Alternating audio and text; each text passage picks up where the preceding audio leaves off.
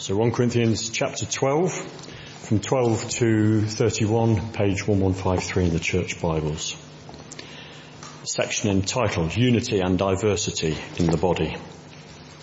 Just as a body, though one, has many parts, but all its many parts form one body, so it is with Christ. For we were all baptized by one Spirit, so as to form one body, whether Jews or Gentiles, slave or free, and we were all given the one Spirit to drink. Even so, the body is not made up of one part, but of many. Now if the foot should say, because I'm not a hand, I do not belong to the body, it would not for that reason stop being part of the body. And if the ear should say, because I'm not an eye, I do not belong to the body, it would not for that reason stop being part of the body. If the whole body were an eye, where would the sense of hearing be? If the whole body were an ear, where would the sense of smell be? But in fact, God has placed the parts in the body, every one of them, just as he wanted them to be. If they were all one part, where would the body be? As it is, there are many parts, but one body. The eye cannot say to the hand, I don't need you. And the head cannot say to the feet, I don't need you. On the contrary, those parts of the body that seem to be weaker are indispensable. And the parts that we think are less honourable, we treat with special honour. And the parts that are unpresentable are treated with special modesty, while our presentable parts need no special treatment. But God has put the body together, giving greater honour to the parts that lacked it, so that there should be no division in the body, but that its parts should have equal concern for each other. If one part suffers, every part suffers with it. If one part is honoured, every part rejoices with it. Now you are the body of Christ, and each one of you is a part of it. And God has placed in the church, first of all, apostles, second, prophets, third, teachers, then miracles, then gifts of healing, of helping, of guidance, and of different kinds of tongues. Are all apostles? Are all prophets? Are all teachers?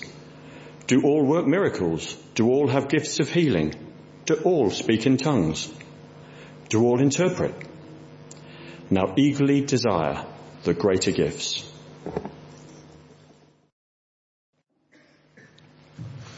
Thanks very much, Martin. Let's pray, shall we? Father God, we thank you that we are the body of Christ and that each one of us is a part of it. And so we pray this evening that you would build us up into the body you want us to be. We thank you for the role that each one of us has in that. So Lord, speak to us, we pray this evening. In Jesus' name, amen.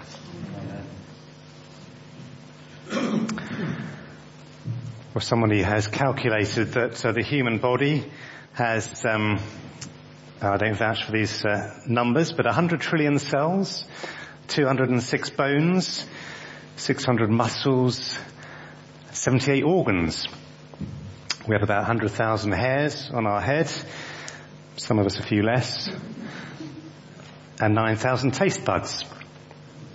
There are 11 major organ systems in the human body, including the ones here behind me, the skeletal, respiratory, muscular, circulatory, digestive and nervous systems. Now, before you are, I'm about to give a biology lesson, particularly as I'm probably the least qualified to be able to do that. I mention this because the way Paul emphasizes the importance of unity and diversity in the passage we're looking at this evening is by focusing on the image of the body. And it's a powerful image because most of us, if we're honest, haven't got a clue about how it all works. How all those things hold together, all those things that make up the body. We may not appreciate how important each part of the body is until it doesn't work. And we have to go onto Google to find out what exactly does the pancreas do. And why do we need insulin? Well, even if we don't know how these internal organ systems work, we do know the basics. They're some of the things that Paul mentions in this passage. We know we need ears and eyes and hands and feet. We need head, shoulders, knees and toes. Knees and toes. Last week we saw in the first part of 1 Corinthians 12 that the gifts of the Spirit were given for the common good, for the building up of the church. And hence the title for this series, Body Building. We saw the importance and blessing of unity in diversity.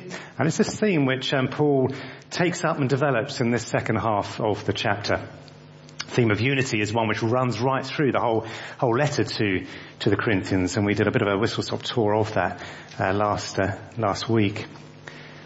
But the first thing Paul reminds us of in this passage this evening is that our unity is a gift from God. Last week we saw in verse 3 of chapter 12 that the thing that unites us is that we can all say Jesus is Lord. And it's the Holy Spirit who has enabled us to see that Jesus is Lord and to live a life of submission to Him. That is a gift of His to us. Now that's the most important thing that we have in common. We may have different social or educational or ethnic backgrounds. We may have different personalities and interests. But none of that matters if we can say Jesus is Lord. I'm sure some of you have worshipped in different countries, different cultures, different languages where certainly I've been in that situation. We haven't got a clue what people are singing about, but you still sense that we are worshipping the same Lord Jesus Christ. Maybe a different culture, different place, but it's the same Jesus. Well, the image that Paul, as I said, uses to describe that unity, that oneness, is the body. And as he says in verse 12, just as a body, though one, has many parts, but all its many parts form one body, so it is with Christ. If we are followers of Jesus Christ, we are part of His body. We are part of the church. And if we're united to Christ by faith, then we are automatically united to each other by faith. To each other in the local church, but to each other in the universal church, the worldwide church of Jesus Christ. There may be millions of local gatherings of believers throughout the world, but we are all united to one another, in Him. The church exists. We come together with other believers to help one another grow in our faith. And so each member has a function to play in that, which we'll come on to. But where did this unity come from? In what way is it a gift? Well, have a look at verse 13. It says, we were all baptized by, or with, or in one Spirit, so as to form one body. Whether Jews or Gentiles, slaves or free. And we were all given the one Spirit to drink. Our unity exists because every member of the body belongs on exactly the same terms. We've all shared in the same experience. We've all been baptized by the Spirit. We've all drunk of the Spirit. And this isn't referring to the type of water baptism you've experienced, whether as an infant or as we practice here in the church as a believer, whether it's by full immersion, as we witnessed this morning, or by sprinkling. The water baptism symbolizes the inner change that has already taken place in the heart of the believer. The spiritual conversion, the rebirth that every Christian has experienced. John the Baptist said, I baptize you with water, but He, Jesus, will baptize you with the Holy Spirit. So it's not referring to some sort of separate experience subsequent to the new birth. It is the new birth that all those who believe in Jesus Christ, all those who have been saved, go through, and that leads to a new life in the Spirit. And Paul described what that new life looks like when he said in Romans chapter 8, he said this, you, however, are not in the realm of the flesh, but in the realm of the Spirit, if indeed the Spirit of God lives in you. And if anyone does not have the Spirit of Christ, they do not belong to Christ. So when we are converted by the Spirit, we become members of the body of Christ. And therefore, as we'll see shortly, we belong to one another and we need one another. But just as our unity is a gift from God, so is our diversity a gift from God. Verse 14 says the body is not made up of one part, but many. And verse 18 says God has placed the parts in the body, every one of them, just as he wanted them to be. In the same way that God has created the human body with every part of it functioning just as it's meant to be, so God has ordered the parts of the body of Christ with every part functioning just as it is meant to be. And that means that the gifts that God has given each one of us that we looked at last week were given to us in his wisdom. Remember what it said in verse 11? The Spirit distributes them just as he determines. And at the end of the passage in verse 28 onwards, Paul lists some of those gifts that God has given different individuals. Okay, not yet. Have a look at verse 28. It says, God has placed in the church, first of all, apostles, second prophets, third teachers, then miracles, then gifts of healing, of helping, of guidance, and of different kinds of tongues. He then asks the question, are all apostles? Are all prophets? Are all teachers? Do all work miracles? Do all have gifts of healing? Do all speak in tongues? Do all interpret? Well, the expected answer to each of those questions is clearly no. Because God has placed the parts in the body, every one of them, just as he wanted them to be. He doesn't want everybody to be apostles or teachers or workers of miracles, but for each to have a different gift and a different role.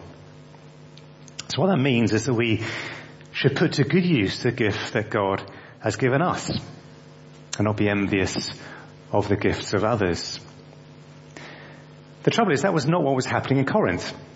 And if we go back to verse 15, we see that there are two different attitudes that Paul is criticizing here as he writes to the church in Corinth. And the first wrong attitude he seeks to correct is that of the person who says in verse 15, because I am not a hand, I do not belong to the body. Paul is saying, although we are different, we all belong to one another. There are some who would rather have a different function in the body than the one they've been given by God. And so they don't feel part of the body. They don't feel like they belong. The foot might want to be a hand. Doesn't want to do the hard work of supporting the whole body, getting dirty and smelly. Wants to be able to do what a hand does. He wants to play a musical instrument or create things out of wood. Wants to hold somebody else's hand. And so instead of thinking, actually without me the body wouldn't be able to walk or run or stand, wouldn't be able to score goals or do pirouettes, the foot says instead, I don't belong to the body. I'm not appreciated until I get injured, and even then the body carries on without me in a wheelchair. The particular issue in Corinth that Paul was addressing was the use of spiritual gifts. And Paul was saying to those who were envious of others who had different gifts that they were just as valued. God values each one of us. He doesn't show more value to someone because he gives them what is perceived to be somehow a more interesting or a more important or more visible role. He values them because they're each one part of his body. They're each one of his children. Now you think, well, how might this attitude creep into the church today? What might make us think, I don't belong to the body? Or maybe we feel just overawed by others. They seem to just have a lot of impressive gifts, and I don't feel I've got any. Or if I have, it's just a pretty insignificant gift. Maybe we feel overburdened. Maybe we are using our gifts to serve, but serving out of a sense of duty, with no joy, because we'd much rather be serving in a different way. Maybe we feel overlooked. We have a gift, but nobody has asked us to use it, or there's just no opportunity to use it. Maybe we feel over the hill. We've been actively involved in the life of the church in the past, but maybe now, because of age or ill health, we no longer feel we have so much to offer. Now there are new people coming into the church, and everyone's forgotten when we used to do that role. And the end result of all these attitudes is that we get bitter and resentful, and we feel we no longer belong. Now, there's a bit of a heart issue here, which we all need to be careful about. We need to remember that we don't serve for our own benefit, but for the benefit of others, as we looked at last Sunday. Our service will bring benefit to us as we use the gifts God has given us, and as we don't depend on ourselves, but we tend to depend on Him to be able to use those gifts. But we don't serve in order to find that fulfillment or to be appreciated. In other words, our identity should not be in our role in the church. Our identity is in the fact that we've been saved by Jesus Christ, that we've drunk of the Spirit, that we have new life. Having received new life, we want to serve using the gifts God has given us, but our identity is not found in the use of those gifts. And if our identity is in our ministry, then the danger with that is that as soon as we stop serving, we will feel lost, we will feel undervalued, we will feel we no longer have a purpose. In short, we won't feel like we belong. But God has placed the parts in the body, every one of them just as He wanted them to be. God is the one who has given us a gift, and He's the one who gives us opportunities to use that gift. Just because you are performing a certain ministry at a certain time doesn't mean that God would want you to do that necessarily for forever. And this is where we need to stay close to Him, to walk in step with the Spirit. What is He saying to us right now about how He wants us to serve Him? Maybe He's saying, well, actually be content in what you're doing. That's where I want you to be right now. Maybe He's saying, actually, I want you to serve somewhere different now. Maybe in a different area of the church, maybe in a completely different church, maybe in a different part of the country, maybe in a different part of the world. Maybe He's saying, actually, I want you to give up your secular work and go into full-time Christian ministry. Or maybe He's saying, actually, I want you to give up your full-time Christian ministry and go into secular work. If we do decide, actually, we want to leave the particular local church in which we're in, the church that we belong to, then we have to have a clear direction. That is from God. And it's not just our frustration or our pride talking to us. Paul is saying, although we are different, we all belong to one another. And secondly, although we are different, we should all have equal concern for one another. If one danger of diversity is that we feel inferior, the other one is that we feel superior. And therefore we don't think we need anyone else. Have a look at verse 21. The eye cannot say to the hand, I don't need you. And the head cannot say to the feet, I don't need you. Why might they say that? Well, because they're making the same mistake of comparing themselves with others, and this time they are filled with pride and complacency. And it comes back to the misuse of the spiritual gifts. There are those in the church in Corinth who feel somehow their gift is more important than that of others. Now the thing is that however effective their gift may appear to be, without the Spirit, it has no power. And God hasn't given us that gift because He thinks we somehow deserve it, we've earned it. It's purely because of His grace. More important to God than the use of our gifts is the way we treat other people in the body. Do we value them in the same way that God values them? Paul continues in verse 22. On the contrary, those parts of the body that seem to be weaker are indispensable. And the parts that we think are less honourable we treat with special honour. And the parts that are unpresentable are treated with special modesty. While our presentable parts need no special treatment. You see how he's turned things on their head here. He's saying the parts that seem to be weak, that don't seem to matter, that no one is bothered about, those are the ones that are indispensable. And therefore we need to treat them with special honour and modesty. After all, those that carry a certain amount of respect, they don't need any special treatment. We read back in verse 18, in fact, God has placed the parts in the body, every one of them, just as he wanted them to be.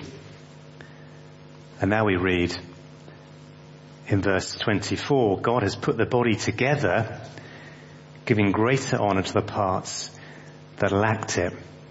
Now, it's difficult to know exactly what this means, but what it seems to be saying is that for those parts of the body that don't seem to have such a significant role to play, God values them just as much. And therefore, so should we.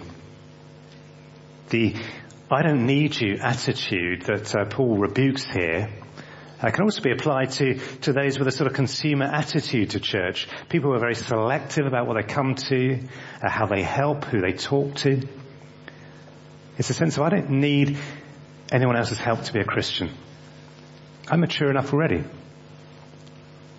It's all on their terms, Paul is saying. There's no commitment, no accountability, and there's no sense of even if I don't need the help of others, maybe they need the help of me.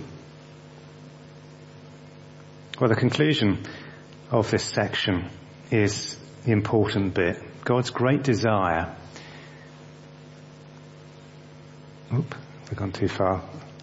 Sorry, I can bring them back. Thanks, Norman. In verse 25, look at that. There should be no division in the body, but that its parts should have equal concern for each other. If one part suffers, every part suffers with it. If one part is honoured, every part rejoices with it.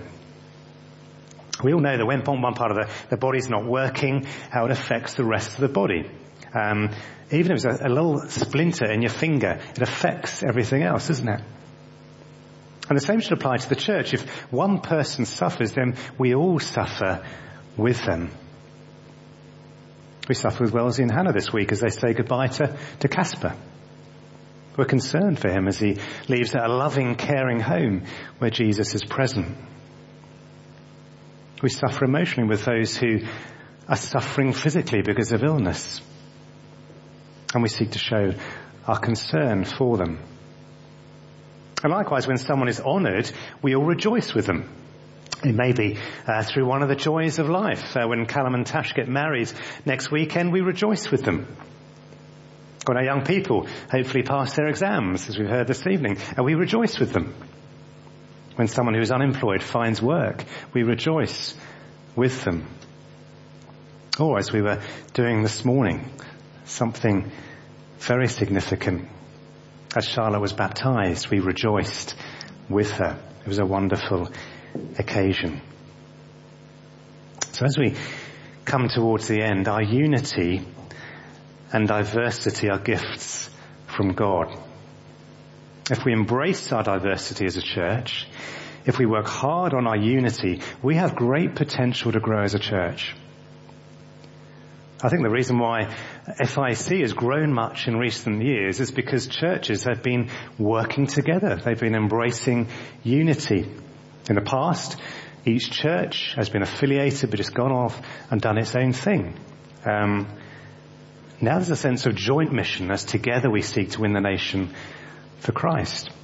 There's less looking down at other struggling churches and they're saying, well, I don't need you, you're on your own, but saying, actually, how can I help you?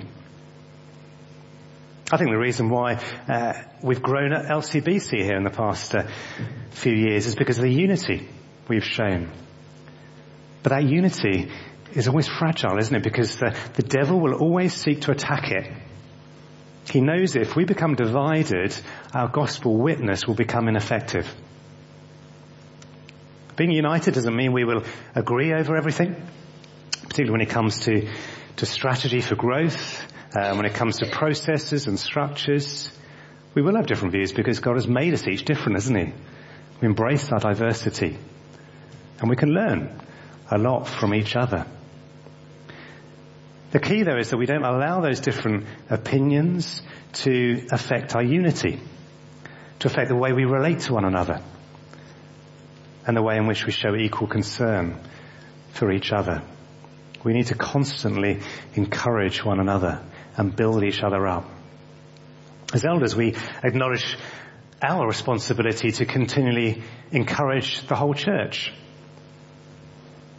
And likewise, we appreciate your encouragement for us. We are just, at the end of the day, frail human beings like everybody else, seeking to serve God in the part of the body in which he's placed us, and trusting in him for his strength.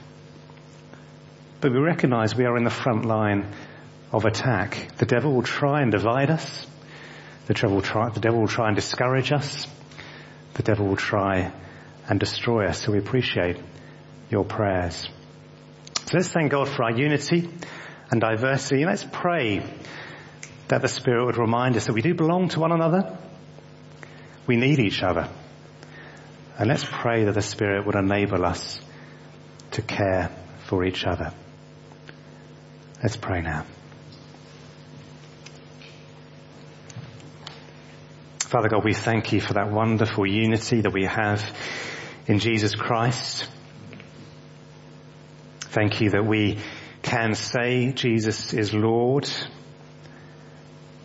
And it's only because of your Spirit that we are able to say that our hearts have been convicted to be able to declare that. And Lord, as we are united, we can go forward in strength. Thank you, Lord, that part of that unity is embracing our diversity. Thank you that you've given us each different gifts and that each one contributes to the whole. And so, Lord, we pray that we would appreciate each other. We would encourage one another. We would seek to build each other up. And we would show equal concern to each other. And particularly, Lord, those who may feel undervalued, who may feel that they don't belong. Lord, help us to encourage them and show them just how much that we need them. Father, thank you that we all need one another, and together we need you. So Lord, build us up, we pray, into the church that you want us to be, that we'll be effective witnesses for you in this place, in this country, and throughout the world. In Jesus' name, amen.